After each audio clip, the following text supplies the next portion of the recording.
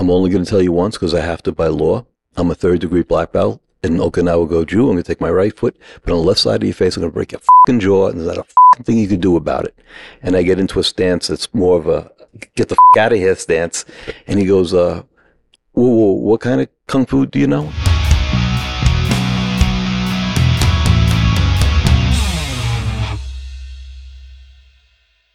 No wire hangers ever!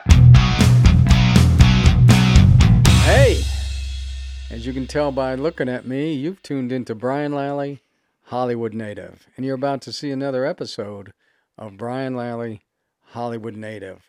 Scott, my partner Scott Williams, is here. You know Scott by now, partner in crime. Scott, who do we have on the show today? Today, Brian, we have a great guest, Tony Montes. Tony Montes. Anthony Tony Montes. Anthony, don't call me Tony Montes, but I do. A son, a father, a veteran, an actor, a writer, a director. He teaches all over the world. He has classes in Finland and Berlin and Thailand and Paris. His life is from the Bronx to Long Island to the Navy and then out becoming an actor. So you're going to hear a lot of great stories. So please stick around and watch Tony Montes. There's a quote I love. It says, if you ask me why I came into this world, I am an artist will answer you. I'm here to live out loud, by Emile Zola. I'm here to live out loud. Right. You know, and I wasn't getting the opportunities acting unless I created the opportunities. So I started writing and putting myself out there, you know, because I got something I want to say. I know. So That's because you were born in the Bronx? I was born in the Bronx, grew up in Long Island. They would have programs where they're taking kids out of the Bronx and bringing them to Long Island. I wanted to go to the Bronx. So I'd have different friends in the Bronx and Long Island. We'd play different games. Long Island, I'd be in the woods. We'd play baseball, football. In the city, I'm playing Johnny and the Pony, kick the can. Stab your friend? Yeah. So, yeah. I love the Bronx. One of my favorites. Yeah. Stab your friend in the eye. Yeah. So, yeah. But I really grew up in Long Island. Yeah. My grandparents were in the Bronx, and you know, What part of the Bronx? Tremont Avenue. My grandparents lived by Brunkton Boulevard. Fairmont Place was their street. It was right across from St. Thomas Aquinas Church. Okay. Because my mom was in the South Bronx. She was born in Bronx Hospital. Okay. 137th Brook Avenue. I guess Willis is the bigger street that ran just off of that. Yeah, I was born in Mount Eden, and that church. My mother used to go to the church all the time. Right, my grandmother. So, growing up, I wasn't sure because I had some cousins in the mafia, and my mother and grandparents were very religious. Right. I wasn't sure if I wanted to be a priest or in the mafia. Right. You know, when I go across the street with my grandmother, it felt really great being in the church. You know, I felt closer to God because I can go behind the altar and see what's going on. Right. But my cousins seem to be having more fun. So instead of becoming either, I wrote about them. I have a script called The Mobster and the Priest. What's Henry Hill's long? As long as I can remember, I've always wanted to be a gangster. Yeah. And Scorsese says everybody wants to live like a gangster, but nobody wants to die like one. Well, so unless you don't see it coming, unless you're playing Stab Your Friend. Yeah. But my mom would go to the church, and there was a statue of St. Anthony right to the right. And as a young girl, she would pray to St. Anthony. She wanted to have 5 kids. She wanted to be boy, girl, girl. That's how we came out. And the first one would be named Anthony, me. And we came out that way. And I only found out last year when my mother passed in June, going through her yearbook, she was known as Tony. Because everyone, she went to Catholic school, everyone knew of her love for St. Anthony, so everyone called her Tony. Wow. Yeah, and I never knew that. Yeah. So. And that's why they wrote West Side Story. Yeah. All the character Tony. Yeah. So when did you know you wanted to be an actor? So you started acting first. Started acting first. I knew I wanted to be an actor at 5. Oh, Jesus. Yeah. You're fucking Pacino. That's why you like Pacino so much. Yeah. No, I knew, but it was all for the wrong reasons. I mean, I would watch movies and I would reenact them with there's 5 of us so I would be all the leads. I loved Jerry Lewis and Dean Martin. Sure. So I'd watch with my brother Michael, and I'd say, okay, I'm Jerry Lewis. And then I'd switch at the part where Dean Martin got the girl. It's okay, now I'm Dean Martin. And then I'd switch back after that. Yeah. So I guess I wanted to be the funny guy who got the girl. But I say the wrong reasons because I wanted to be anybody but myself, Right. Because I had a tough relationship with my father. And he convinced me that I was unlovable, I was a piece of shit. So I thought, there's got to be something wrong with me. So I definitely don't want to be me. So I thought acting meant becoming someone else. It wasn't until I was older that I realized, oh shit, I'm not putting a mask on, I'm taking a mask off. Right. And I'm really discovering through art who I am. Right. So did you start in school plays? Well, I wanted to. I told my father in junior high that I think I want to be part of the drama department. And he said, what are you, a faggot? So that killed that. Mm-hmm. So I wrestled. So my father, seeing his son in tights, hugging other guys, was more masculine to him than being an actor. Yeah. And then when I was an adult and I said I wanted to be an actor, he says, oh, it's because you're lazy, you don't want to work. Jeez. So I couldn't live in that house. So at 17, I joined the Navy to get out of the house. And when I got out of the Navy, I started going to HB Studios. When I was 11, 12, I did a motorcycle Yamaha magazine ad. And then I did a Carnation Instant Breakfast commercial. And my dad was an actor. And I just loved it. Mm-hmm. I was a very troubled youth, but I loved being on the set. We had so much fun, and I got paid. Yeah. I was 12. Yeah. And my dad said, never again, no child actors in this family. Oh, really? Yeah. So anything I seems I wanted to do, I couldn't do. So it's tough. So then you started going to HB Studios right out of the. Did you have a GI Bill or something? Or I did have the GI Bill, and I wasted it. I mean, I was Hookers? troubled. Huh? Hookers? Well, that too. But I wanted to get away from my father. Right? I didn't want to be told what to do. I didn't like being talked to. You couldn't call me stupid. That was fighting words. And now I had everybody telling me what to do in the Navy. Right. So I was always in trouble. Like I got out with an honorable discharge, but I got deported. I got 5 captains masked. I had Cinderella Liberty in Genoa. I was always in trouble. In fact, when everything my recruiter told me was a lie. Well, hey, let's go back. You had 5 captain. I don't even know what that is. So. Oh, it's like going to court in the Navy. Right. Like a court martial? Well, I didn't get court-martialed. You got to go in front of the captain, and it's a trial, and then they give you a punishment. My first one. Hey, Chef, you're on speaker and you're on the podcast. Really? With a classic dramatic pause. Yeah.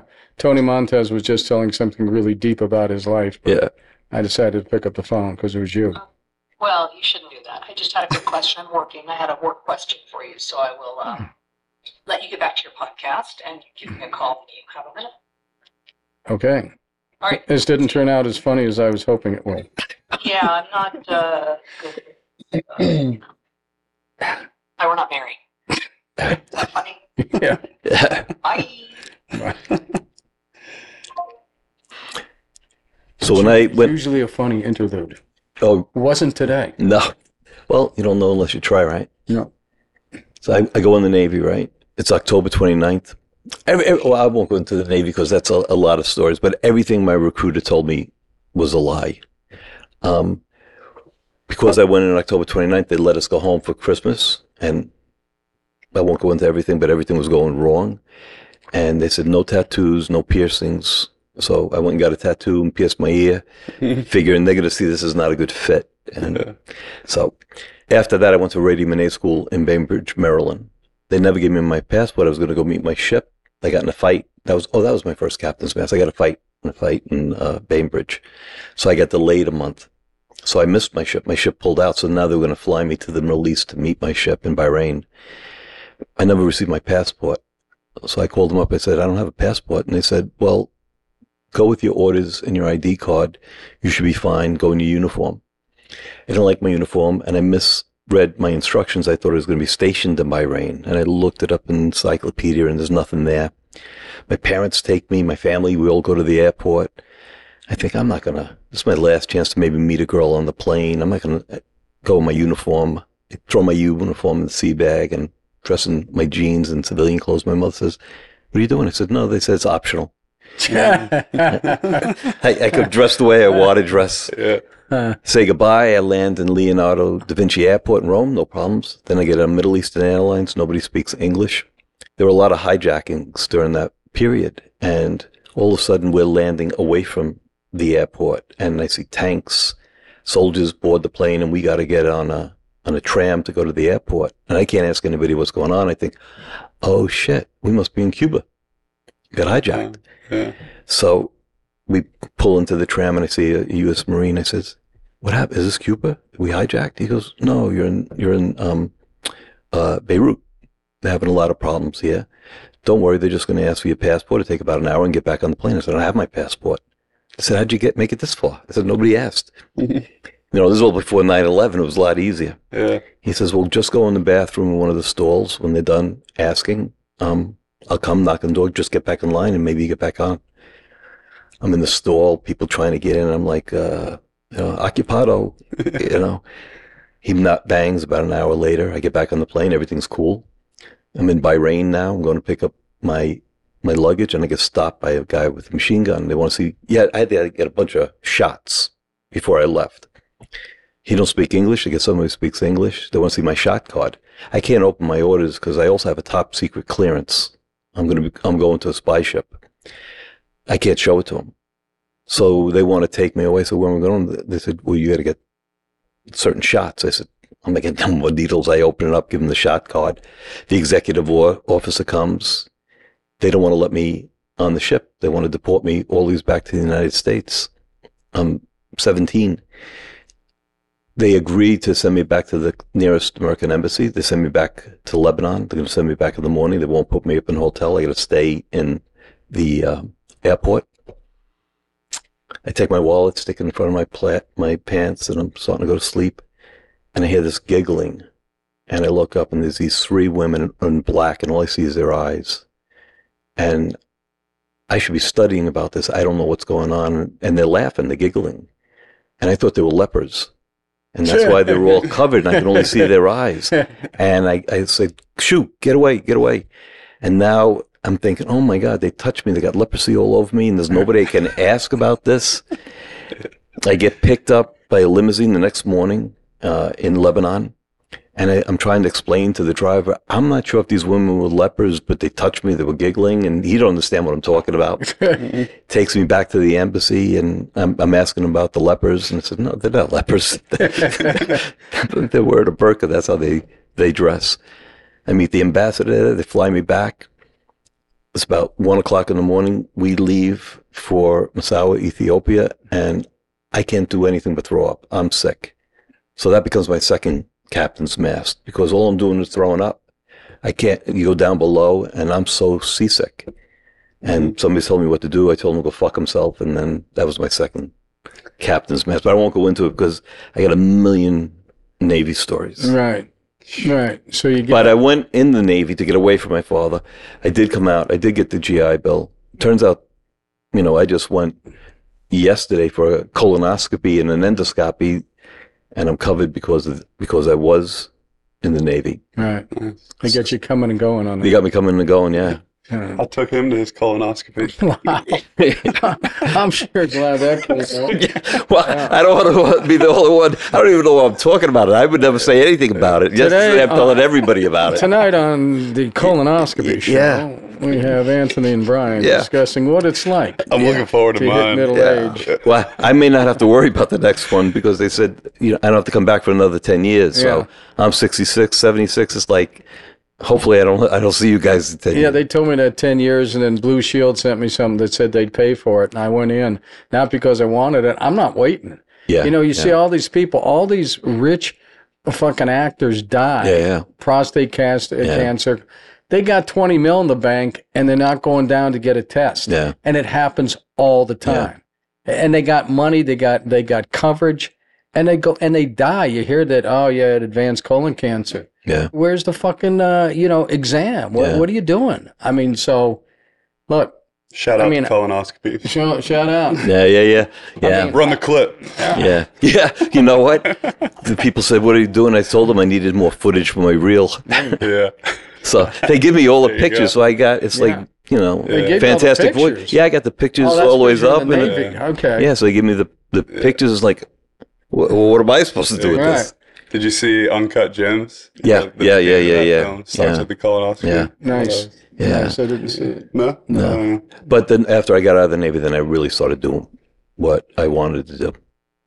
So which was study acting. So you're back on Long Island. You went back there because... So I went back there because I didn't know. It was only, I got out before I turned 21, and the rest of my time was reserve time, where you go to meetings, and then 2 weeks in the summer. And I didn't, that's a whole nother story, but I won't go into that. I ended up being AWOL because it was another line. I just didn't go. And a year and a half later, I got put back in the Navy. The FBI and the Naval Investigating Service came looking for me, went to my job, saw my mother, and I had to go back in the Navy for a month. And that's another story. But by that time, I grew my hair out. Apartment? Did you lose your apartment? No, I was living with my friends. We went seeing Pacino at Hofstra, and he kept referring to himself as "We Are the Stuff." We are the stuff that dreams are made of. And it was after John Casale had passed away. Yeah. And a bunch of us lived in the house, and one of the friends was good at woodwork, and we called it the Stuff House. We really thought we were the shit because it was during, the whole 2001 period. The Saturday Night Live. We were those characters. Yeah. So early on in my acting, as much as I loved acting, I had a lot of demons. Me and my friend JD, we picked the acting classes by whichever one's had the most girls in it. It was this one's got 12, this one's got 2. Let's go to this one. Put in a picture. I got a picture of me in the white suit. The white suit. Yeah, I got a picture. We got to insert that. Yeah. So yeah, you were at the 2001. Me too. Yeah. And then we're going to cut to that. Yeah, I probably have pictures too of me in the suit and the hair. Yeah. I wanted long hair that I could just go like this. Yeah. And it didn't grow that way. And when I was 16, I had it straightened. Yeah, I wanted that. I had enough to get it straightened, but not enough to get it styled. So I looked like I just walked out of a kung fu movie. But if I sneezed, my hair was like, shh. Yeah. But I thought, not knowing much about acting, I thought I was naturally talented, and I just took scene study classes. I didn't know really, I knew about technique. Where'd you take those at? HB Studios. Oh, you went to HB, so that's where you started. Now, did you study with Uta Hagen? No, and I was going to study with her. I had interviewed and everything. I was going to study with her, but then another chapter of my life took me a different direction.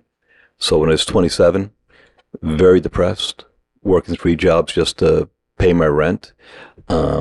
My father had convinced me I was a piece of shit and I was unlovable, and all my friends were hooking up with their girlfriends for the 4th of July weekend. Right. And I just got done working at Nia's Catering House and leaving a bar and in the elevator and saw the train coming, and I jumped. I just had my father's voice in my head, and I just wanted to silence it. And I jumped and hit the tracks, and my bag dropped down to the street, and now the train was coming. And I thought, I had seconds to think, do I hang and maybe try to pull myself off? I couldn't remember where the third rail was, and I had no time to think. So I jumped to my left and was able to grab onto a fence and pull in. Train came by, clipped me in the arm, fractured my arm.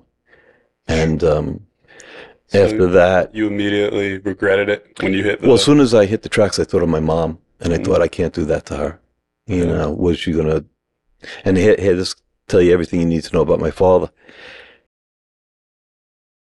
Man, Brian, you know what I love doing? Yeah.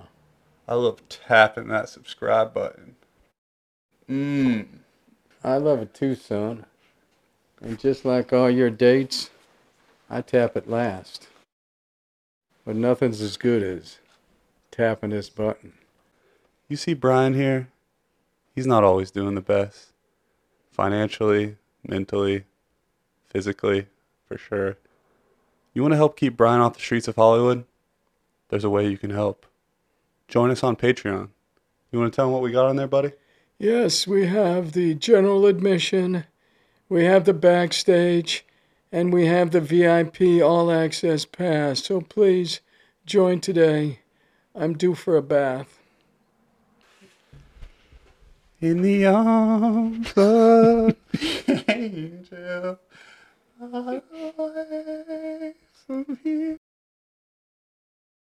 At a certain point, they took me to Elmhurst Hospital, and then somebody had to pick me up. So there's a real bitchy nurse saying, you got to call somebody. So I had to use the phone booth, and it was there, and I called. It was 3 o'clock in the morning, 3:30, and my mom picks up. I said, Ma, and she goes, Anthony, what's wrong? And then I lost it. I couldn't talk. So I gave the phone to the nurse, and she said, Anthony was hit by a train. You have to come to Elmhurst Hospital and pick him up. And she hangs up. And I'm like, how do you tell my mother I was hit by a train? What must she be thinking? Mhm. So I called her back, and I said, Mom, I'm okay. I didn't find out 2 years later, because she came to get me. She had woke up my father and said, we got to go to Elmhurst Hospital. Anthony's been hit by a train. And my father says, you go. So, Jeez. you're a father. Were they together until he passed? Yeah. And they would be. My mother was A Catholic. Yeah. And, Yeah. she's like, there's a Spoon River, Mrs. Percopile, that reminds me of my mom, that, she saw it as a vow, and her relationship with my father was going to be a lifetime, but her relationship with God was eternal. And My mother had been divorced, so my father's parents were from Ireland, so he was Catholic, and he married a divorced woman, so he couldn't receive the sacraments, but he went to church. yeah, He took the collection. My mom didn't go. I think she'd had a bad experience in life. But, yeah, they were together. They fought. They fought over me. But, yeah. so... And then that's what brought me to L.A. Oh, right after that? Maybe a couple of months after that, I was living in Brooklyn Heights with some roommates. So my view at the promenade was, to the left was the Statue of Liberty, Twin Towers right across, Right. Brooklyn Bridge, and then the Empire State Building. Okay. And I was working midnight to 8. In the Navy, I was a teletype operator. I was a radioman, so I used a teletype. So I got a job at Bank of America, midnight to 8, and I thought it would give me more time to audition. Right. But I couldn't even take the subway, so I would walk every day across the Brooklyn Bridge down. It was right by the Twin Towers. I love that walk. Yeah, I loved it. I loved the don't know about Brooklyn every day. Bridge. I loved it as a tourist. Well, I like walking, and I love being outside, but there was no way I can exist in New York. A week after I did what I did, a guy had jumped on the train to help a homeless guy, and he was not able to squeeze in like I was. He was a bigger guy, and the train took him and tore him up and killed him.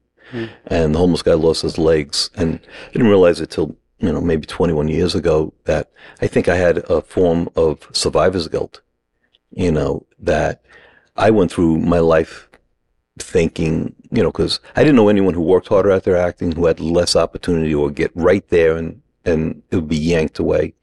And I rationalized to myself, I think I'm paying back a karmic debt for what I did.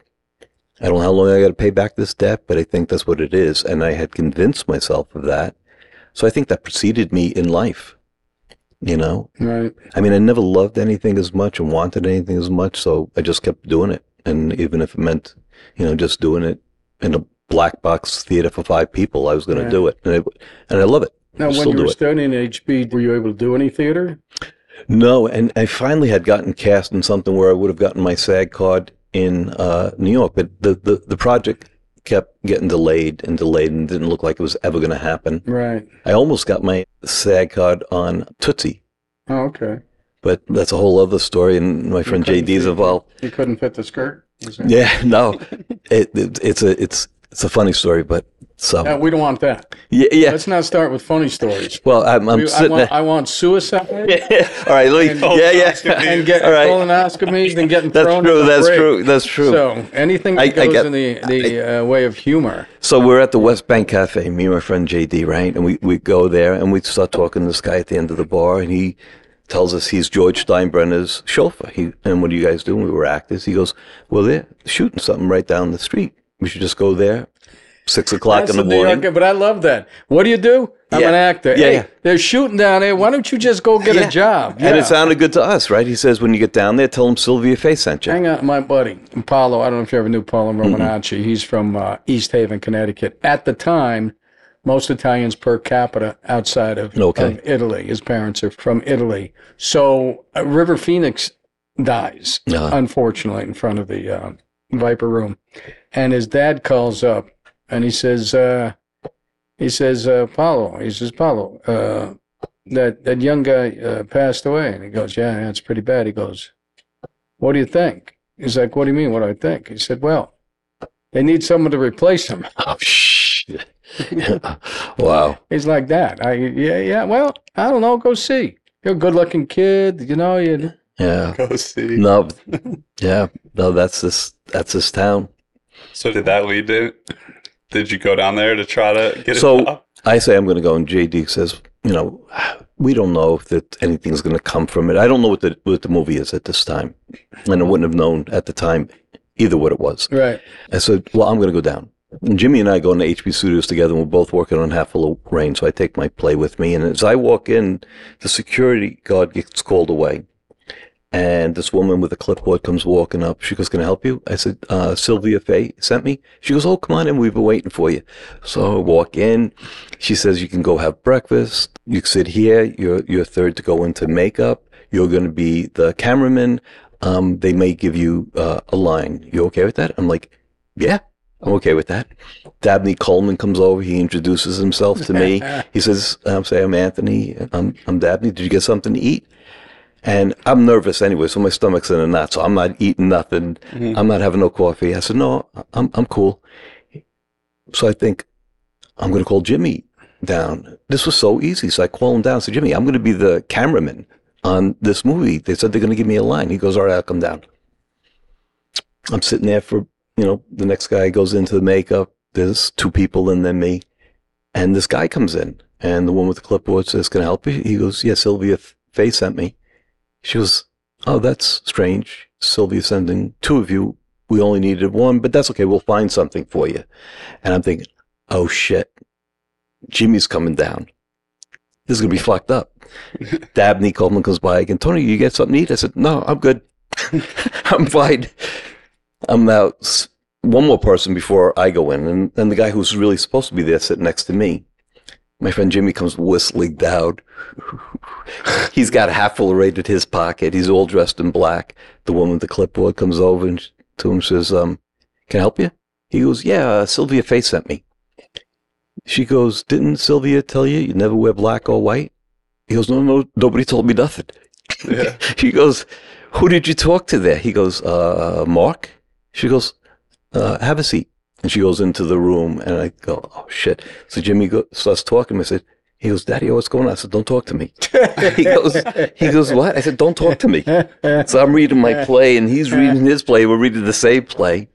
You denied him now 3 I'm times next before the rooster crowed. Exactly. This is the right weekend for it. I'm next to go into makeup. I see the security guard come walk into the office, and I say, Jimmy, let's go. He goes, I just got here. I said, let's go. He goes, why? I said, I'll tell you. So we start walking, and the woman comes out. She goes, Tony. And I turn around. She goes, Sylvia didn't send you, did she? I said, no. She said, I'm sorry. We're not going to be able to use you. And we're walking out, and Jimmy goes, what happened? I said, don't talk to me. Don't talk to me. And the movie turns out to be Tootsie. Right. Wow. Yeah. So that was the start of my, getting close to things and things not happening. Yeah. That happened to me on The Godfather. On The Godfather? No. No. Yeah. So then Jimmy was in Vegas, and his relationship with his girl was breaking up. We knew a friend in LA. Things weren't working out for me in New York. I had to get out of there. My friend Jack says, at that time they had a Screen Extras Union. Yeah. Yeah. He said, I can get you guys into the Screen Extras Union, and from there you can get into SAG. Come out and stay here. So we did. We went out and stayed with him. And then Jimmy and I got a place ourselves. We never did get into the Screen Extras Union, but we started doing a lot of Screen extra Extras work. Union was started by a man named Lally. Was it? Yeah.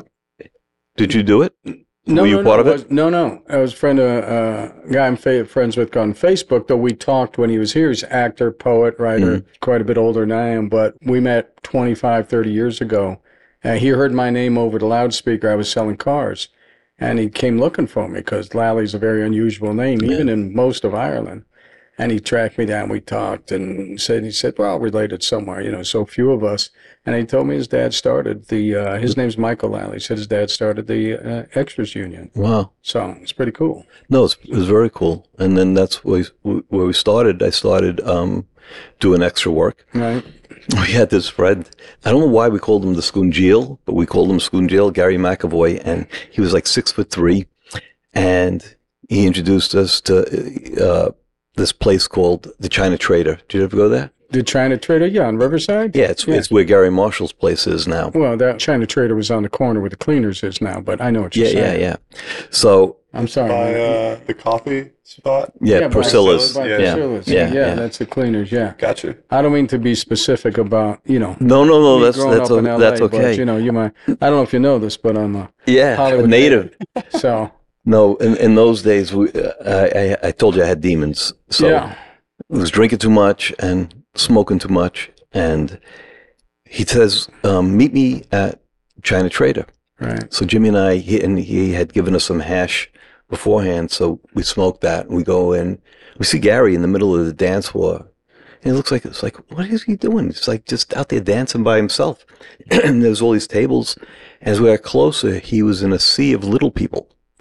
They were filming, I think, Under the Rainbow at Warner Brothers. So all these little people came over to the China Trader after work. I never saw so many little people in one place. And it was stoned, so the whole thing is kind of surreal. Yeah. I sit down, and Jimmy sits down, and this little woman comes over to me and asks me if I want to dance. And I say, and I don't dance. And I said, no, I don't dance. And Jimmy's busting my chops and said, Tony, you were just saying how much you were looking forward to dancing. Yeah. What kind of Italian Puerto Rican are you? You don't dance. Yeah, I said, I really don't dance. So I said, I'm just going to go get myself something to drink. Now it's starting to get crowded. I'm at the bar. I just pay for it. And this guy bunks me and the beer spills. And I just see him kind of as he's sitting down, him and his girlfriend. So I say, you say, excuse me. And the guy looks at me and goes, fuck you. I said, fuck me, fuck you. He goes, you want to go outside? I said, yeah, I'll go outside with you. I got to preface it by, you may have heard this story because I wrote it in James's class. In the class that Franco and I were teaching. Yeah. So I had watched, and I had seen it many times, Billy Jack. And it had been on that week. And whenever Billy Jack is on, I always watch it. Right? So I go I'll go outside with you. Well, the guy stands up and he just keeps standing.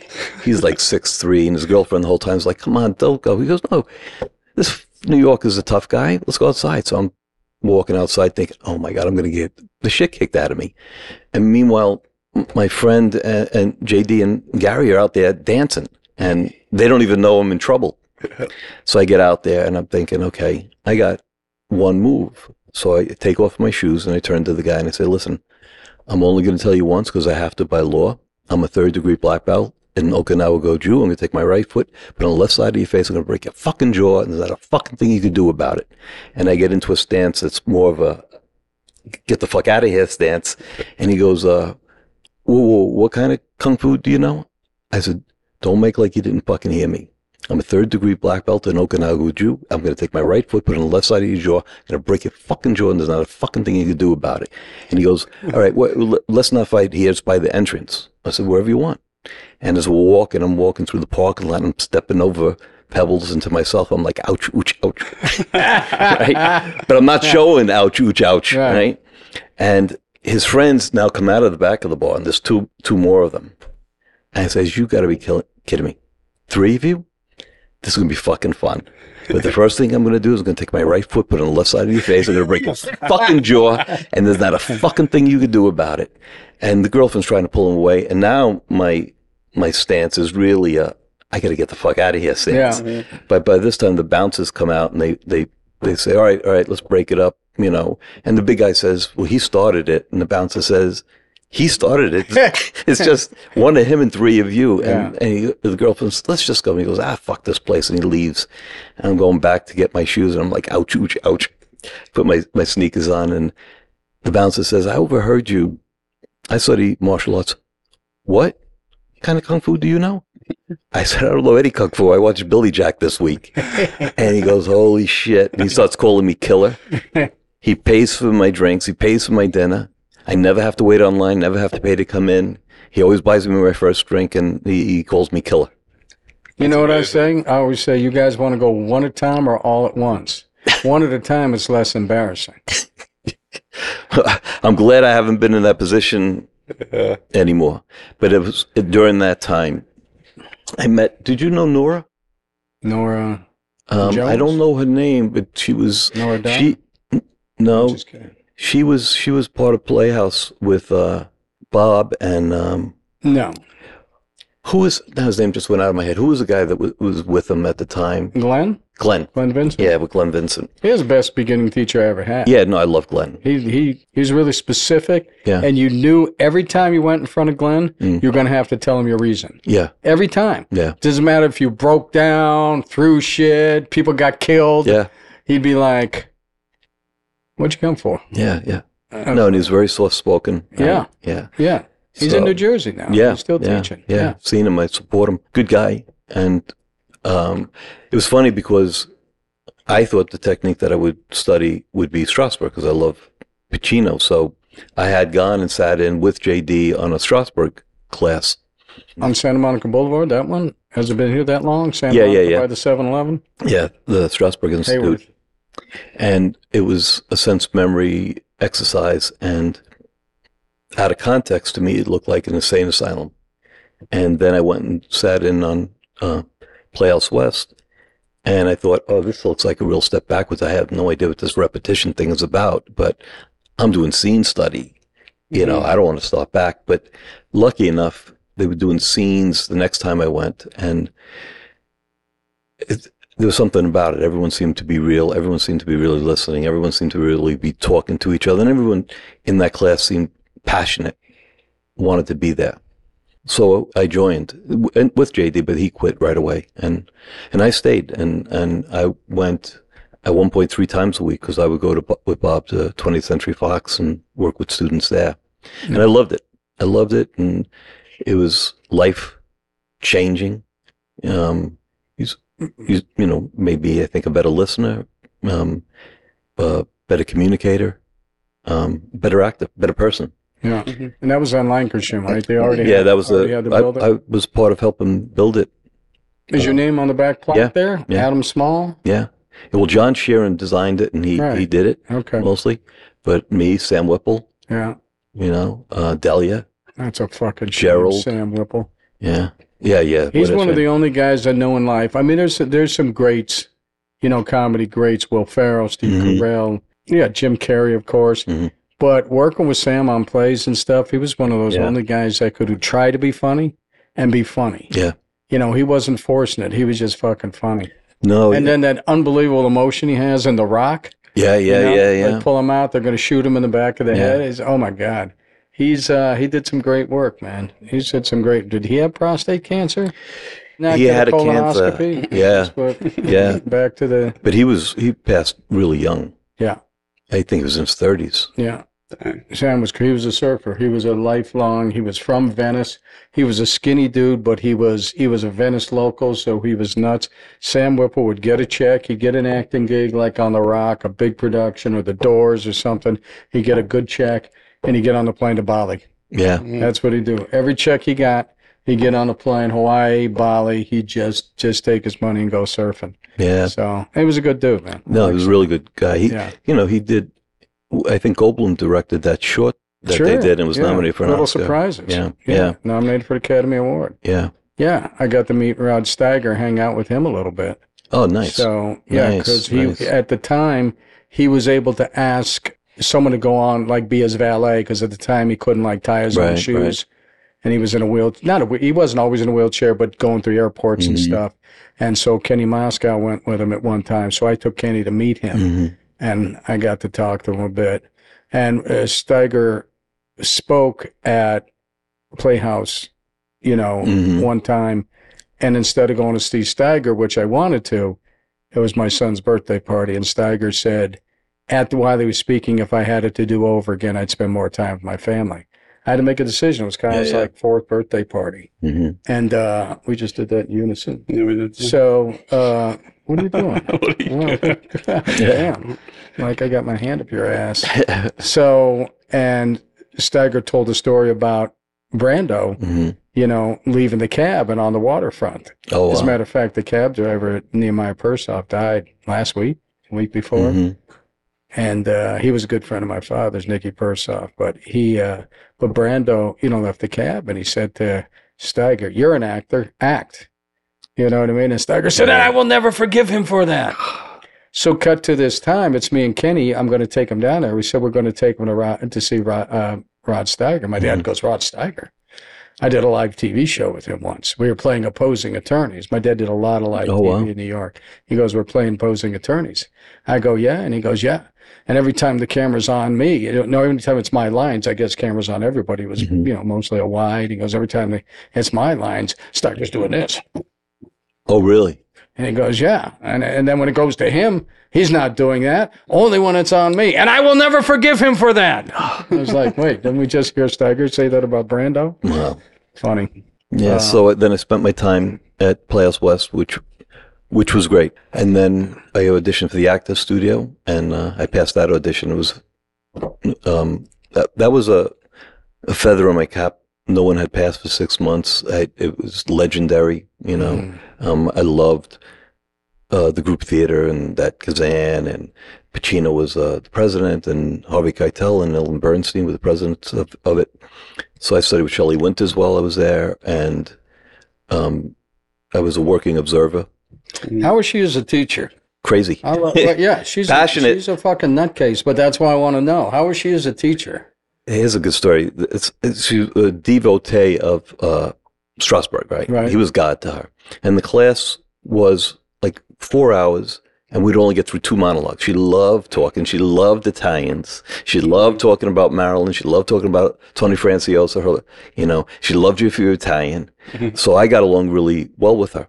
She'd come in, it was hot, it was during the summer, and she'd say, "Can I borrow your water?" And she'd just pour it on her head like it was nothing. Water's dripping down her face, and she just continued talking. So we're doing monologues, right? And I was already doing this on my own. I didn't know it was a Strasberg thing. I would use music to help me emotionally prepare. And this class was about doing monologues and using music for emotional preparation. So we do one, and then it was already time for a break, and then you do another. So I'm scheduled for like the 6th week. She talked to him afterwards, and if you said you studied Strasberg, she'd light up. If you said Adler or Meisner, she'd make a face. Right? So 6th week, and I'm doing a monologue from Frankie and Johnny and the Claire de Lune. It's actually her monologue, but it's about the grandmother, and I had a close relationship with my grandmother. I'm listening to Ave Maria. Right before it's time for me to go, she asked the person, they studied Meisner, and she stops the class, and she turns to the class, and she says, "Listen, if you study Meisner, you'll be a good actor, but you'll never be a great actor. Tony, go prepare." By that point, I've only studied Meisner. So I'm back and I'm preparing and listening to my music. I come out and do the monologue. She leaps out of a chair and she goes, "That's what I'm talking about. That's the work. That's the work. Tony, where did you study?" I said, "Well, Shelley, I studied Meisner too." And she looks at me like I had betrayed her. She was so sure I was going to say Strasberg. She needs a comeback. She goes, "Well, it works for you. Next." Yeah. So I love that passion. I love passionate people, and she's passionate about the work. Yeah. And then I got to study with Charlie Lawton, who was just great. Yeah. Was he in the wheelchair? He was in the wheelchair. And here's a good story. I'm feeling pretty on top of my game, right? But I wanted other things. And was he teaching down in Larry Moss's area? No, he was teaching at the Rose Theater in Venice. So Larry Moss was down at the airport. Okay. Yeah, But, at the Rose Theater in Venice. That's right. And I just loved his way. And we would do, it was long for me to do the relaxation because we would do it for almost an hour and a half and it'd be like, oh. Right. And sense memory. So I'm feeling like a pretty good actor, and we're doing sense memories, and the first thing you do is a cup of coffee. And we're going to do that for like an hour and a half. So I had this monkey mind at the time. It's like, we'd bounce around. It's like hard to just focus on this cup. And then people around me are crying or laughing. And I'm thinking, come on, you're making it up. How do you get that from your cup of coffee? You've been watching Brian Lally, Hollywood Native. Now I want to talk to you about something I'm really passionate about, and that's teaching acting. So I co-founded Lola's Acting School with my son, Kyle Lally, Lally Acting School.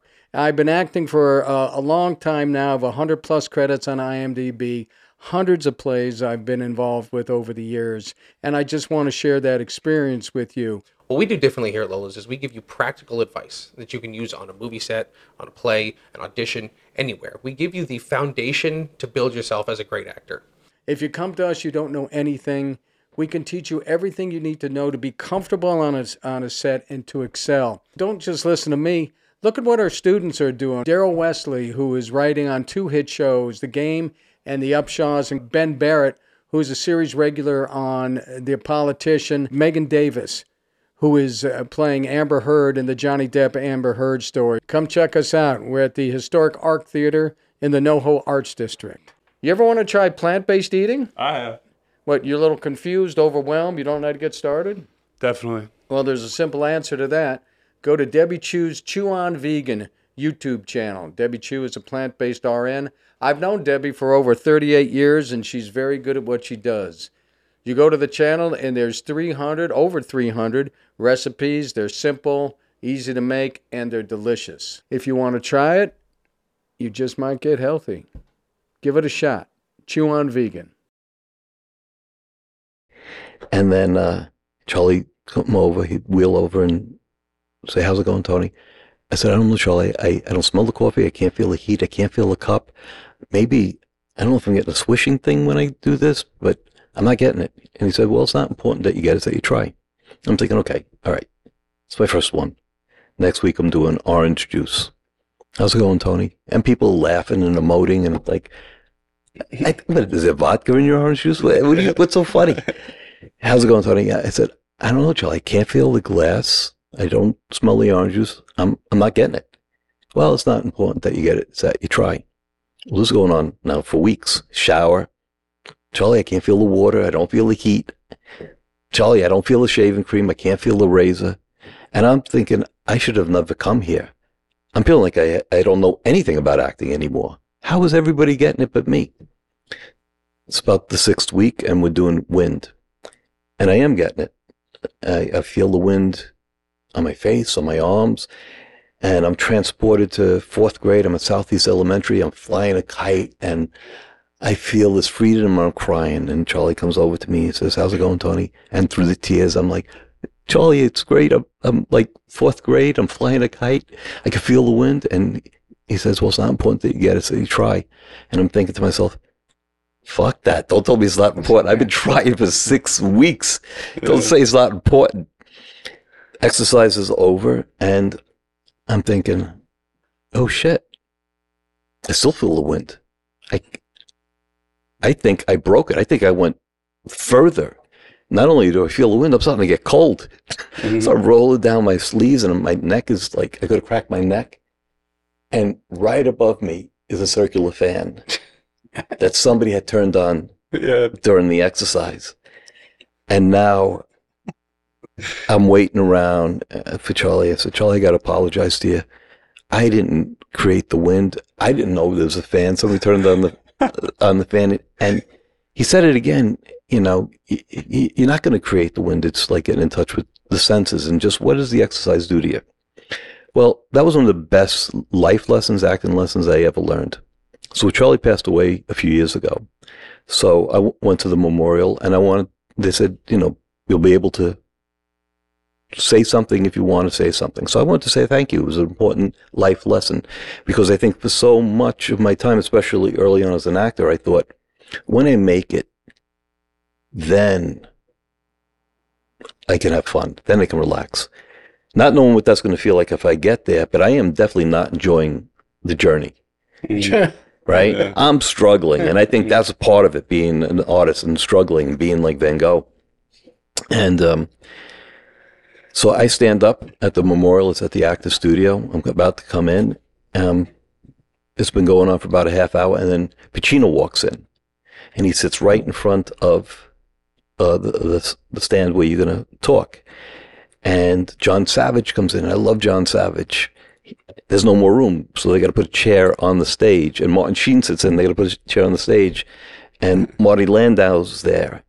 And when I had stood up, it squeaked. So everyone looks like, all right, who's next to speak? So I figured, fuck it. I'm just going to tell my story, and I go down and tell this story.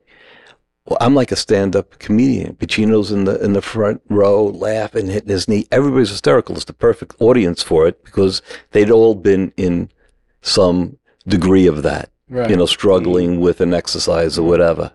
And at the end, I was outside, and Pacino came over to me and shook my hand and said, "Thanks for sharing that story. It's nice to hear that about Charlie." Yeah.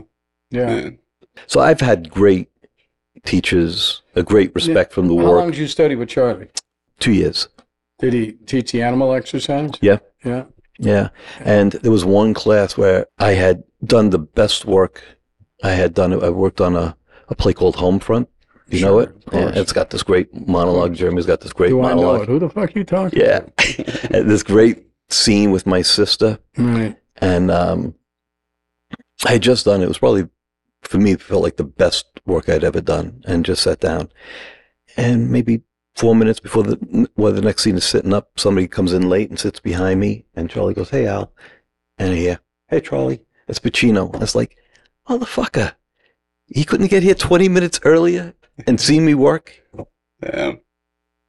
I love Pacino's passion. I love his passion for the stage and the film and just doing the work. First film, I wrote a short film called Seeing Pacino.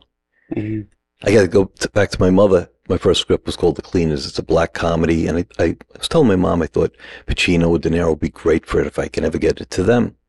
So I had sent my mother a copy of the script. She's going to see, which was it? What was the last Shakespeare? Merchant of Venice. So she's going to see Merchant of Venice. And she goes, "Anthony, I'm going to bring you a script, see if I could give it to him." I said, "Ma, you're probably not going to be able to give him my script." So she sees what the barrier is when he comes out. So she's an older woman, so they let her get right up front. Pacino comes out, and my mother goes, "Al." He turns around. And she goes, "Could you come here, please?" So Pacino goes over to my mother, and she gives him the script. She goes, "My son wrote this." The following week, my mother calls, "Did Pacino call you?" I said, "No, Ma, he didn't call. He's the chance he probably gets a million scripts." She goes, I gave it to him. I told him you wrote it. I said, "You know how many scripts he must get? Thank you. I love it." A few years later, another play. She takes the script again. Yeah. Al. He comes over to her. She goes, "I gave it to you before, but here, my son wrote it." Next week, "Did he call you?" I said, "No, Ma, he never called." I guess it was 2018 or 2019. He was doing a screening of Salome. My mom was out here. Me, Matthew, and my mom went. So he was doing a Q&A, and he's doing it for about 20 minutes, and my mom's hand goes up, Oh gosh. right? Yeah. So she's raising her hand, and I'm looking at her like, "What are you going to do?" And his manager or whatever kept saying, "Al, you got it. One more." And my mother's like the next one. They stopped right before her. So at the end of it, I said, "Mom, what were you going to ask him?" She goes, "I was going to ask him. I gave you 2 of my son's scripts. Did you ever read them? This is Anthony's right here." Yeah. She sounds Oh, she was amazing. supportive. Yeah, great support. Yeah. So when you're out here, how are you? You're working at the school and doing extra work? Well, I was working as a waiter for most of that time. Okay. So I worked as a waiter and doing extra work, in hopes to get my SAG card. Mm-hmm. Then I eventually got my SAG card, but the first line I ever got was on Cagney and Lacey. So I was sitting with some friends and talking during lunch, and Tyne Daly walks by and she hears me. She goes, "Where in New York you from? Bronx?" I said, "Yeah." She goes, "Oh, I'm from the Bronx. John's from the Bronx. Why don't you come sit with us?" Oh, Yeah. So I go sit with them, and the other extras are looking at me like, "Well, how come he gets to go sit over there?" So she says, how's it going for you?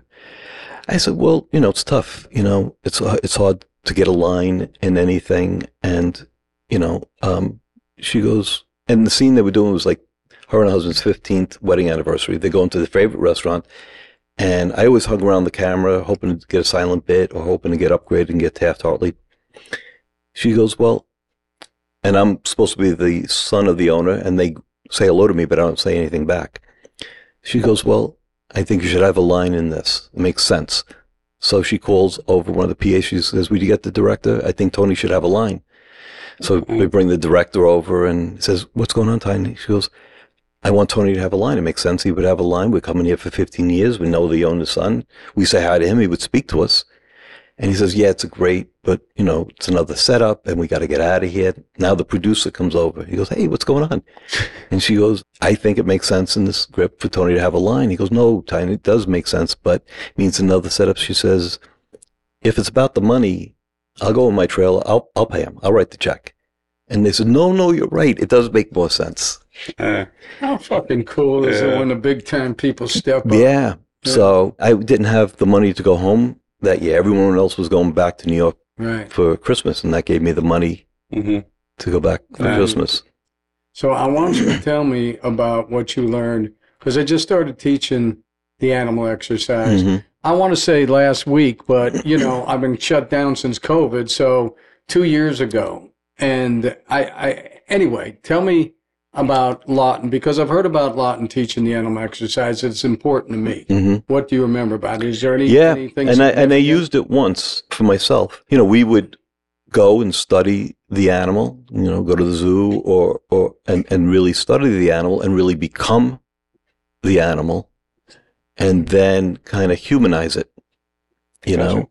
You start off as the animal and if you walked in on that class and you're auditing that class, that would be one of the classes where you say, what the fuck is going on here? Yeah.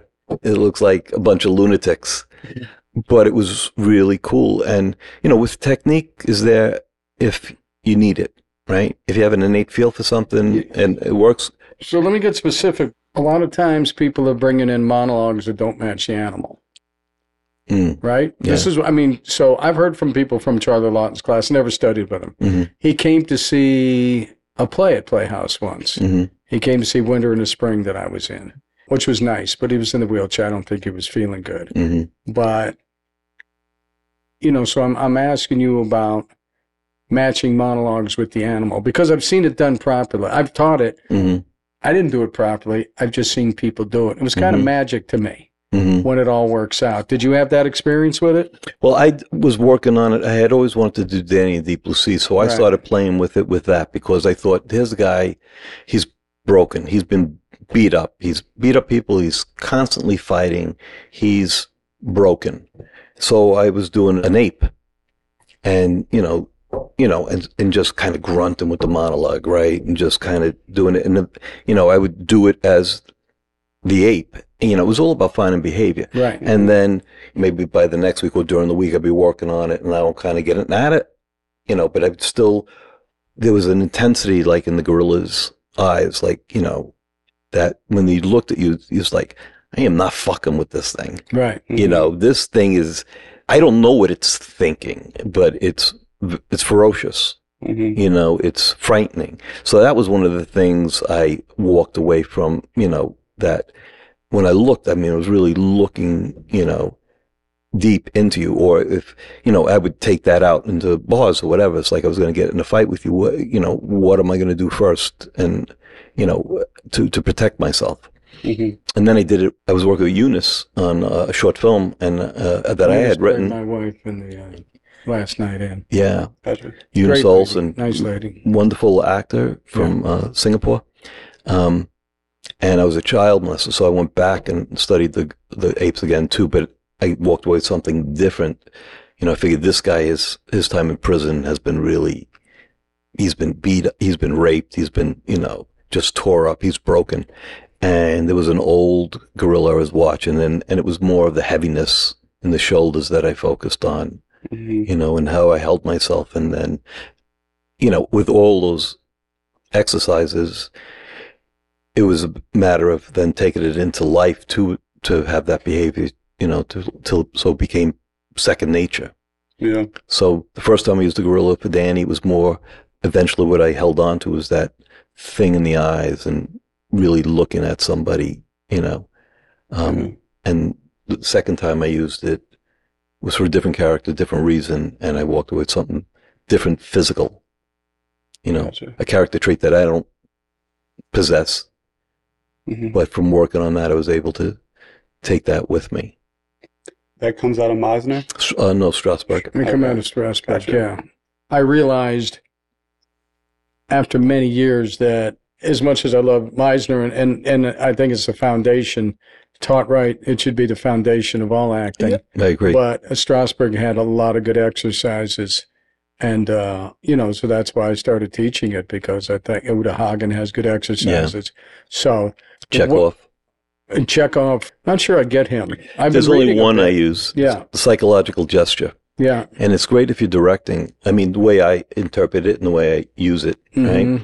Like if a psychological gesture, if you're working on a character, right?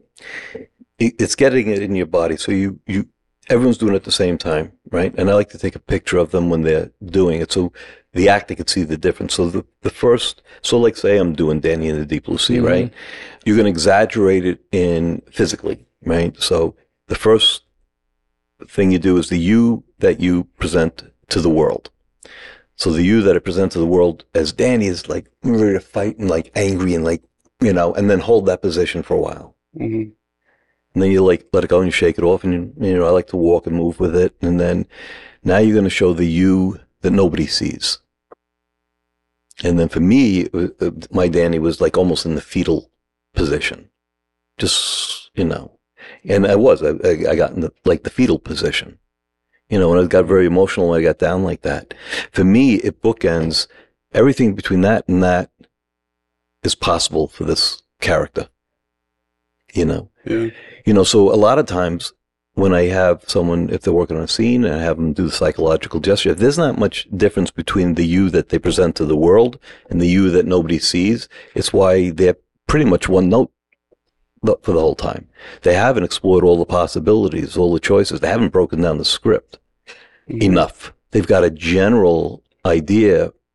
So I like using it like that.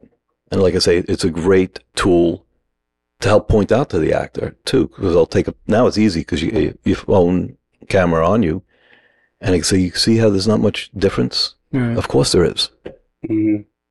And I think, working this way with combination of everything, our work is just much more layered. Definitely. I think the audience waiting to get in to see us is getting restless. Yeah. So when and why did you start teaching? That came as an accident. In 1987, after I left the Playhouse, right, I didn't have a place to go. So I was at the Actors Studio, and I wanted to find a place like the Actors Studio because I was a working observer, so I can work if I worked with a member. So it wasn't enough for me. So then I wanted to have it like Playhouse West. So I got some actor friends together and said, why don't we get together, read plays and work on plays? We'll set it up like that. We can all moderate. We'll have it on Wednesday nights from 7 to 10 and Saturdays 9 to 12. That lasted for about maybe 5 months, that version of it. Then my friend Kathy says, Tony, it's all over the place. You got to teach. I said, I'm not going to teach.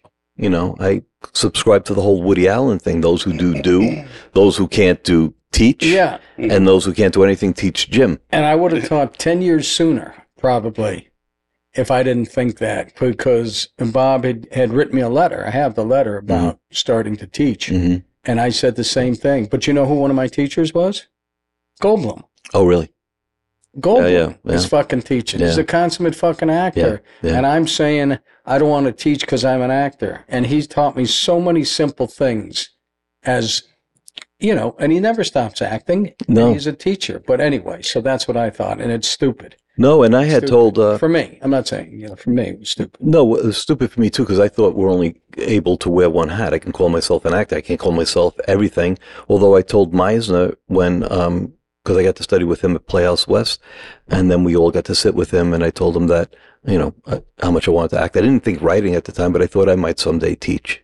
And then he wrote me a nice note, gave it to me. And it did need direction because it was too chaotic, and I found that I kind of fell right into it. And plus, I wanted to just be real. I didn't want to see acting. And it became great. So over about a 12-year period with my group, I called it the Artist Theater Group. Artist, because that's what I aspired to be.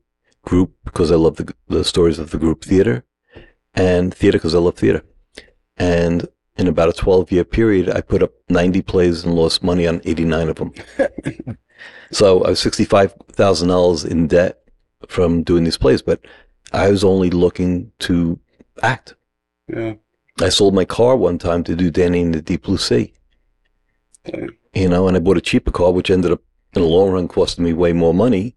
But it gave me, you know, that place didn't exist, so I started it, and I really found that I was passionate about teaching. Where was that at? First, I rented the Chamber Theater, where I had classes with Bob. At one point, before we had a place on Lancashire, Right. we worked out at a like rec center in North Hollywood off of Vineland, I think, by the park, and he was using the Chamber Theater. Right. So I knew that place was available, so I asked the Chamber Theater, and I worked. I was there for about 12 years until they sold the place, and then it was downtown. Had a great with Michael. Mike Bubis? Yeah. Yeah, so I it's love down that there. spot. Oh man, I'm so sorry I didn't take it over. You know, Well, no, that place is still there. I thought they were going to tear it down and build a high rise or something because Mike was living there. What a spot. What a Yeah. bohemian spot. oh yeah, it was Yeah. great. I was down there recently because a friend. It's all different down there, but Yeah. that building's for sale. What building is? Yeah, yeah, What I make off this podcast. yeah. Buy that Buy it. building. Yeah, but then I just started teaching, and never really making a great living at it, you know. But then I started teaching for a lot of different people, you know. So I always liked knowing I had a paycheck coming, and then doing my own thing where I didn't have to answer to anybody. Mhm. So then I went on in October 16th, 2000. My son was born, and we were going through a divorce, and I already told you I had a shit father, so I wanted to do this right. So I dropped my agent and my manager.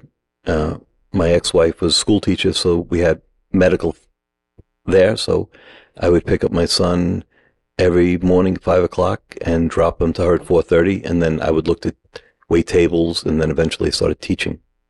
When he got into preschool at 4, then I started teaching during the day and was able to open up my schedule a little bit more. And then when he was in school, I was able to work my schedule around that, around my son. Yeah. I find myself dealing with self-doubt and fears when it comes to art and acting in general. I'm sure you face that, but what would you say to anyone who's like tiptoeing along the line of jumping in? I would say jump in. Yeah. I'd say there's no time to tiptoe, Yeah. to jump in, because I think that's all a part of art. You got to get in there and start to stumble. Mhm. It's never perfect, and along that stumble, you discover things you would not have discovered. Mhm. You know, when I was in New York doing my one-man show, Out of the Darkness into the Light, we're doing it in this theater. Now all these COVID restrictions come in, so we find out everyone's got to be masked, everyone's got to show proof. And then during my dress rehearsal, they come and say, listen, the doors have to be open, the windows have to be open, you can't close the curtains. So we thought the dress rehearsal is right outside the theater is a playground, and you hear all these kids laughing, and everyone was upset. And I said, no, this is great. I'm going to use that. If they're out there tomorrow night, it's right at the moment where I'm talking to God or the universe, I'm going to say, I hear children out there. Who are they? And now the voice says, those are the voices of the children who were never born because of people like you, Mhm. which is, I've attempted suicide in the play. So by being flexible, by being in the moment, by not having it be so precious, it allows you to find moments you would never find. I ask my students, I like to ask, who here is a perfectionist? And usually good half the class or almost half the class hands go up like it's a badge of honor. And I say, that's just another word for procrastinator. Yeah. Yeah. You know, it sounds very noble to say, yeah, I'm a perfectionist. Yeah. Yeah. But I'm a really, you're a procrastinator. Yeah. definitely. Yeah. David's a perfectionist. Yeah. Yeah, the because worst kind. Big time perfection. Yeah. yeah, because it's, you know, that's You know that's a are part perfect of his? of it. Well, of any of us, A couple. Yeah. of any of us, Yeah. I'm trying to break through that wall. you just got to break through. It's bullshit. It's a protective device. Hmm. You know, if I never put myself out there, I never have to be judged. Yeah. I don't give a shit. During the pandemic, right? I thought, I've been doing my own stuff for so long. I haven't worked on anyone else's material. I should do that. So I challenged myself for 52 weeks. I did 52 monologues. And I kept posting it, so I had to have it done by Monday and ready to go, or so I'm going to look pretty stupid. Mm-hmm. And even next Saturday, auditioning for the Actor Studio again. Nice. So I told you I was a member of the Actor Studio, right? So that was supposed to be for life as a working observer. 4 years into it, I decide, you know what? I've been here a long time. I'm just going to take my final being a regular member. My scene partner, 4 days before my audition, got hepatitis, had to go in the hospital.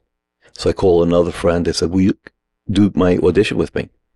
Well, I ended up failing the audition, and it meant I had to start all over again.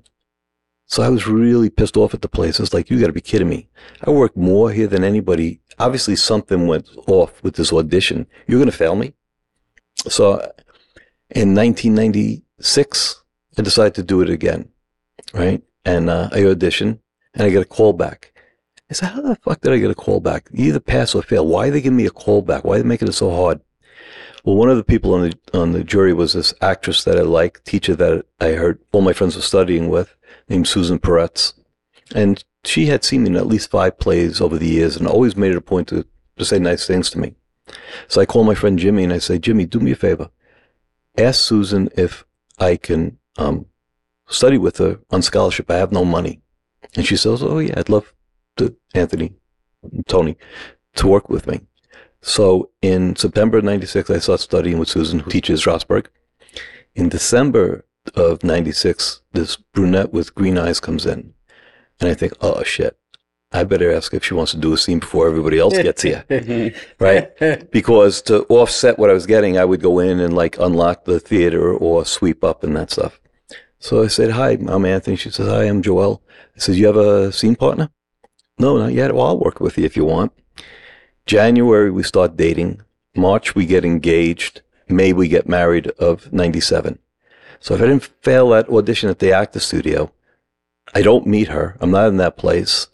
And I don't have my son, which is the greatest part of my whole life. Yeah. So my friend said to me, because they only called me, you have to apply and it takes like 6 months, maybe a year. So I had sent in an application, I think, in 2019, and then COVID hit. So I just find out Monday, okay, you can audition next Saturday if you still want your spot. So I said, yeah, I'll take it. Right now, I don't have a scene partner. I don't know what play I'll be doing, but I want the spot.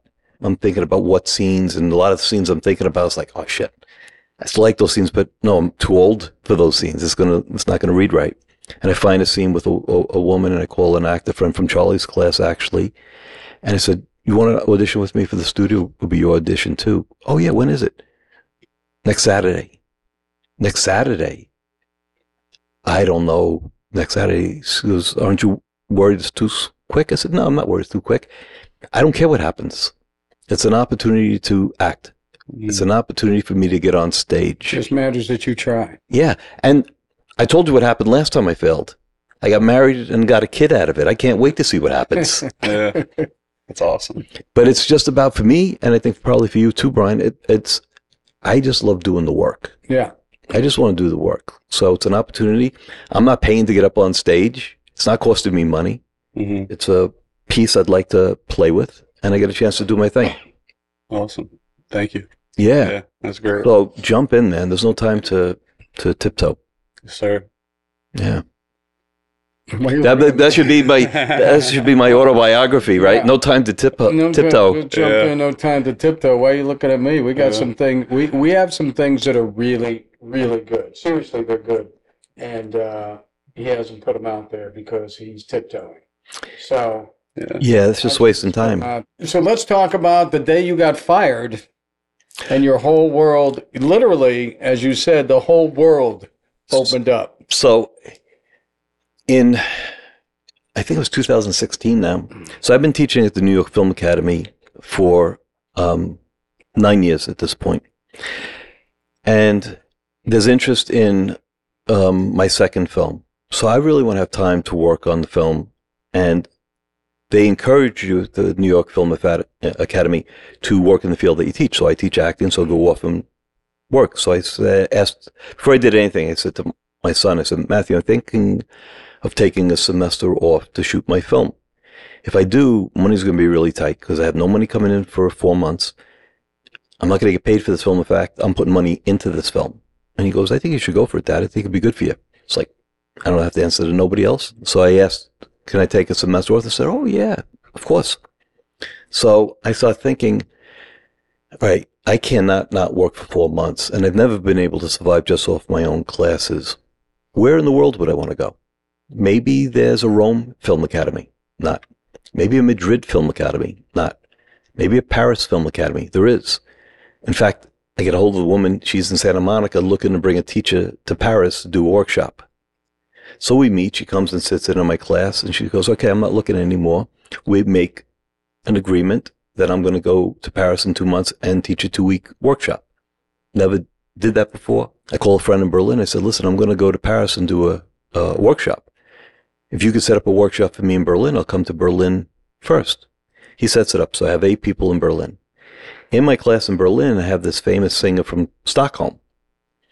And at that time that I was in Berlin, Larry Moss was there doing a workshop. Ivana Chubbuck was there doing a workshop. So at the end of it, I said, you know, there's some really famous acting teachers here. Ivana Chubbuck, Larry Moss. She goes, oh, I know. I said, what made you come to me? She said, I was in my yoga class and I was talking to my yoga instructor. And I said, I wanted to take an acting class. And she said, oh, my favorite acting teacher is doing a workshop in Berlin. I had it years ago at the New York Film Academy. I'm flying home and I'm thinking, man, life has never been this great. I've never had a period in my life where everything has gone great. My friend George Russo, I had lent him my car while he was gone. He picks me up. It takes us 2 hours to find where he was parked. But I'm good. It's like, that's okay, George. Don't worry about it. I drop him off in Hollywood. It's about 10:30. I'm hungry. I go to Wendy's on Sunset to get something to eat. I just give the guy a 20 and I hear, get the fuck out of the car. I'll kill you. I go, what's going on? The guy's talking to me. I look for help at the Wendy's guy. He's locking himself in. The guy's got a button-down shirt. He's tweaking on something. He goes, get the fuck out of the car. I'll kill you. He pulls his shirt open. The buttons bounce off my window. And I'm like, how the fuck did I invite this into my life? I've never been feeling more positive. He runs around and goes to the front of my car. He bounces the hood. He goes, get the fuck out of the car. I'll fucking kill you, motherfucker. I roll up my window. He comes, slaps the glass. He goes, get the fuck out of the car. I go, don't break my glass. He goes, then get the fuck out of the car. The guy behind me thinks I'm taking too long. He beeps. The guy looks at me and goes, I'll kill you too, motherfucker. He goes after the other car. I hear a horn beep. I hear the guy's voice trailing off. I'll kill you too. Yeah. And I'm like, what the fuck happened? Get out with your black belt. No, I'm not doing it with this guy. He's not going to pay attention. Yeah. I tell the guy, all right, give me my change. He's gone. I'm driving home thinking, I feel like I'm responsible somehow. How did I invite this into my life? I had a roommate at the time. I was going to be gone for a month, so I signed a bunch of checks, left stamps. I said, Larry, when my mail comes in, when you pay my bills, half my mail is on the table, not opened. So I go wake him up. I said, Larry, what's with my mail? Why didn't you? He goes, oh, you wanted me to open all your mail? I said, no, I wanted to be late on half my bills. What sense does it make that you only open part of them? I said, you know what, I don't want to talk about it. I'm going to go take a shower. He goes, Tony, he goes, that's the other thing. I said, what's the other thing? I walk into my bathroom, and while I was gone, a pipe broke. So all the sheetrock is down in the toilet, in the sink. He doesn't even bother to clean it out. In the tub, it's not his bathroom. And it's like, you couldn't clean it out, and it smells like mildew. Now I'm thinking, what the fuck is going on? I had 3 jobs at the time. I had my own class. I had 16 students, and I had paid a friend to teach my class while I was gone. I go to my class. I got 2 students. Where's everybody? They didn't like the substitute. So now I got to start all over and build that class. I got no students. I was teaching for Franco, and I get a call. Tony, we got good news, bad news. I said, well, what's the good news? James got a space. Great. What's the bad news? Well, we had to combine some of the classes. You don't have any classes this month, but you'll have classes next month. The next day, I get fired from the New York Film Academy. They lied. They had a way of, once you hit a certain pay scale, the way they got rid of you is they don't put you back on the schedule. Mm. So now I got no jobs. Somebody threatened to kill me. I'm late on my bills. The sky is falling. I'm going to Santa Monica to visit my son. I said, Matthew, I don't know what has happened, but I've lost all my jobs. He goes, you'll be okay, Dad.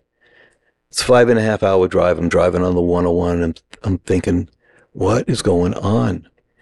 And then it's probably only seconds, but because what I'm seeing happening as I'm driving on the 101, it's impossible, but it's happening. And I see a canoe flying towards my car. And I'm like, that's a canoe. I hit my brakes. The canoe bounces in front of me. I go off the freeway to the left. The canoe bounces and goes to the right. It wasn't really busy. Cars skid. These guys get out, move this 15, 18-foot canoe to the side. I'm a wreck. I can't stop shaking. I'm thinking, okay, I feel like I'm kind of spiritual or I'm kind of in tune with things. What does this mean? So I think it means I'm going to die, that I'm not going to see it coming. When it happens, it's going to be quick. So I start up my car and start driving. I'm thinking, okay, if I'm going to die, what do I need to tie up? So I think my mother's going to be upset because I haven't talked to my sister Donna in about 14 years. But Donna's difficult. She don't talk to my other two sisters or my brother either. Donna might be upset. We talked. We never talked again. I died like that. I got this friend I haven't spoke to in a while. She got sick. She lost a lot of weight. I thought I was giving her space. I haven't talked to her in a while. So I called my sister Donna. I haven't talked to her in all this time. I say, hey, Donna. She goes, Anthony? I said, yeah, listen. It's been a long time. I love you. Why don't we just go from here? So we make up.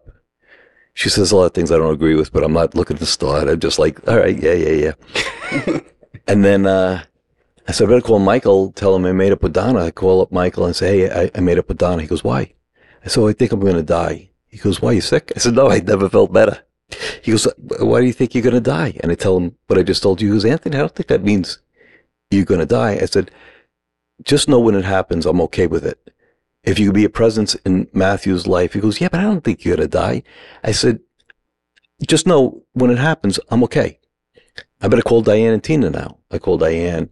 I made up with Donna. Why? I think I'm going to die. She goes through almost the same routine I went through with Michael. Tina, the same thing. I call my mother. I don't tell my mother I think I'm going to die, but she cries anyway because I made up with Donna. I call my friend a couple of days after I'm back. I meet her, I have lunch. As I'm driving away from her, I'm thinking, I don't think I'm going to die anymore. And I thought, that sucks. I'm all ready to go. I'm not ready to start over. I have no idea where to begin. You know, I'm 57. I don't want to start this all over again. And I'm pissed off at the New York Film Academy, so I put it out on Facebook what had happened. Next week, I get a call from Istanbul. Tony, if I put a class together in Istanbul, would you come teach it? So if you put it together, I'll come teach it. Johannesburg. If I put a class together, and then that starts happening all over the world. 15 countries later, being fired from the New York Film Academy, and me deciding to put it out there to the world, the whole world opened up. And I had been going, and then also my, you know how colleges come to high schools to try to recruit students? Mm-hmm.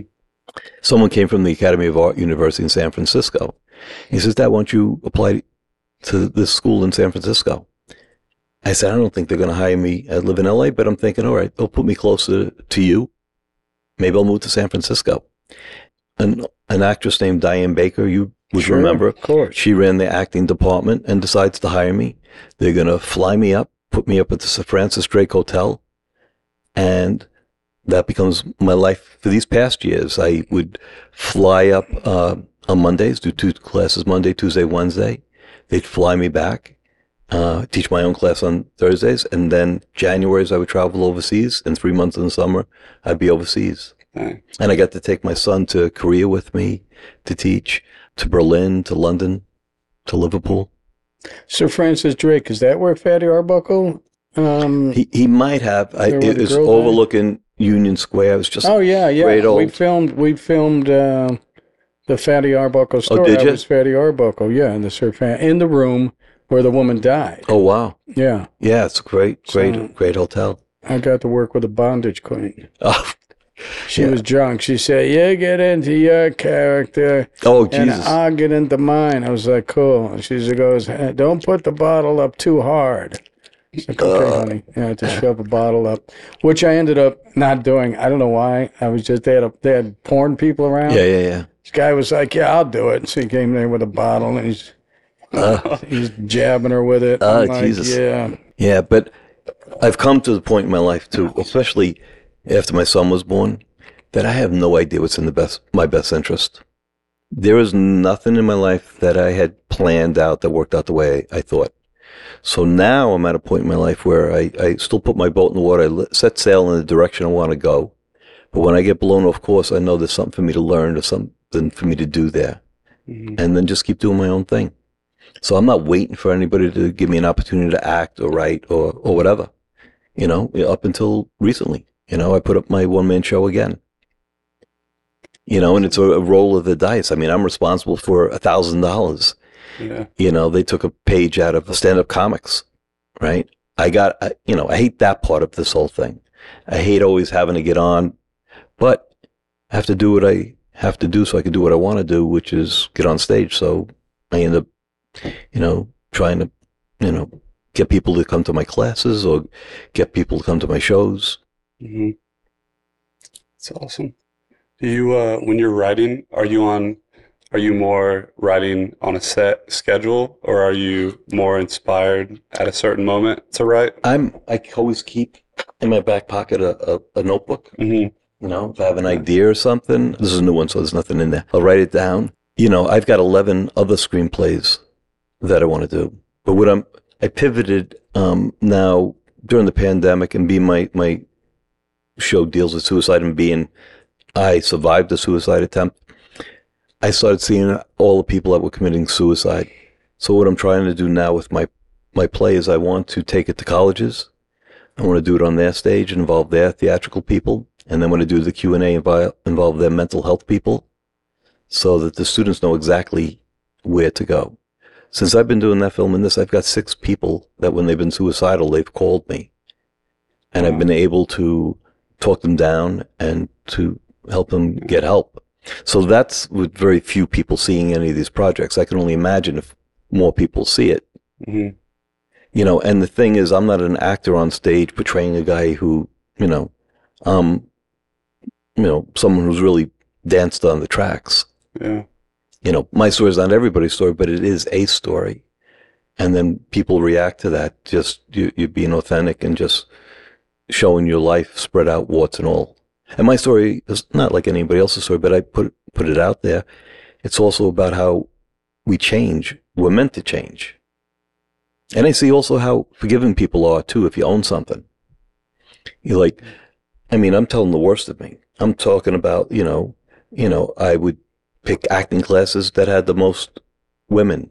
It was all about those 2,000 going out on ladies' night with my friends who live in the house, and we tell them we're actors, and we're good friends with Pacino and Travolta, and we're having a party Saturday night. Come. And then when they get there, we said, at 9:00, we said, no, we said 7:00. They're gone now.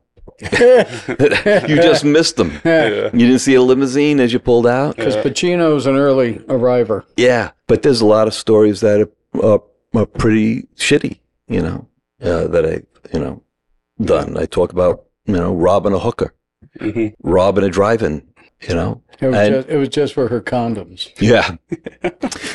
But I think if you're earnest and you're not that person anymore, and people, accept it. Yeah. That you owned it, but it's also, there's nobody out there that doesn't have their own shit, Yeah. except not everybody lays that out on stage. Yeah. No, that's amazing you're doing that I had an uncle pass away from suicide about 3 years ago. So Oh, sorry. it's incredible that you're using your art for that. Yeah. So that's one thing I want to do with it. The other is during the pandemic, I saw all these stand-up comedians that you'd never heard of before. And there's a pretty good stand-up show on Hulu called In and of Itself. And the guy did the show off Broadway for about 500 shows. So he got the attention of Stephen Colbert as a producer. And it's about identity. And he breaks the fourth wall too. He talks to the audience.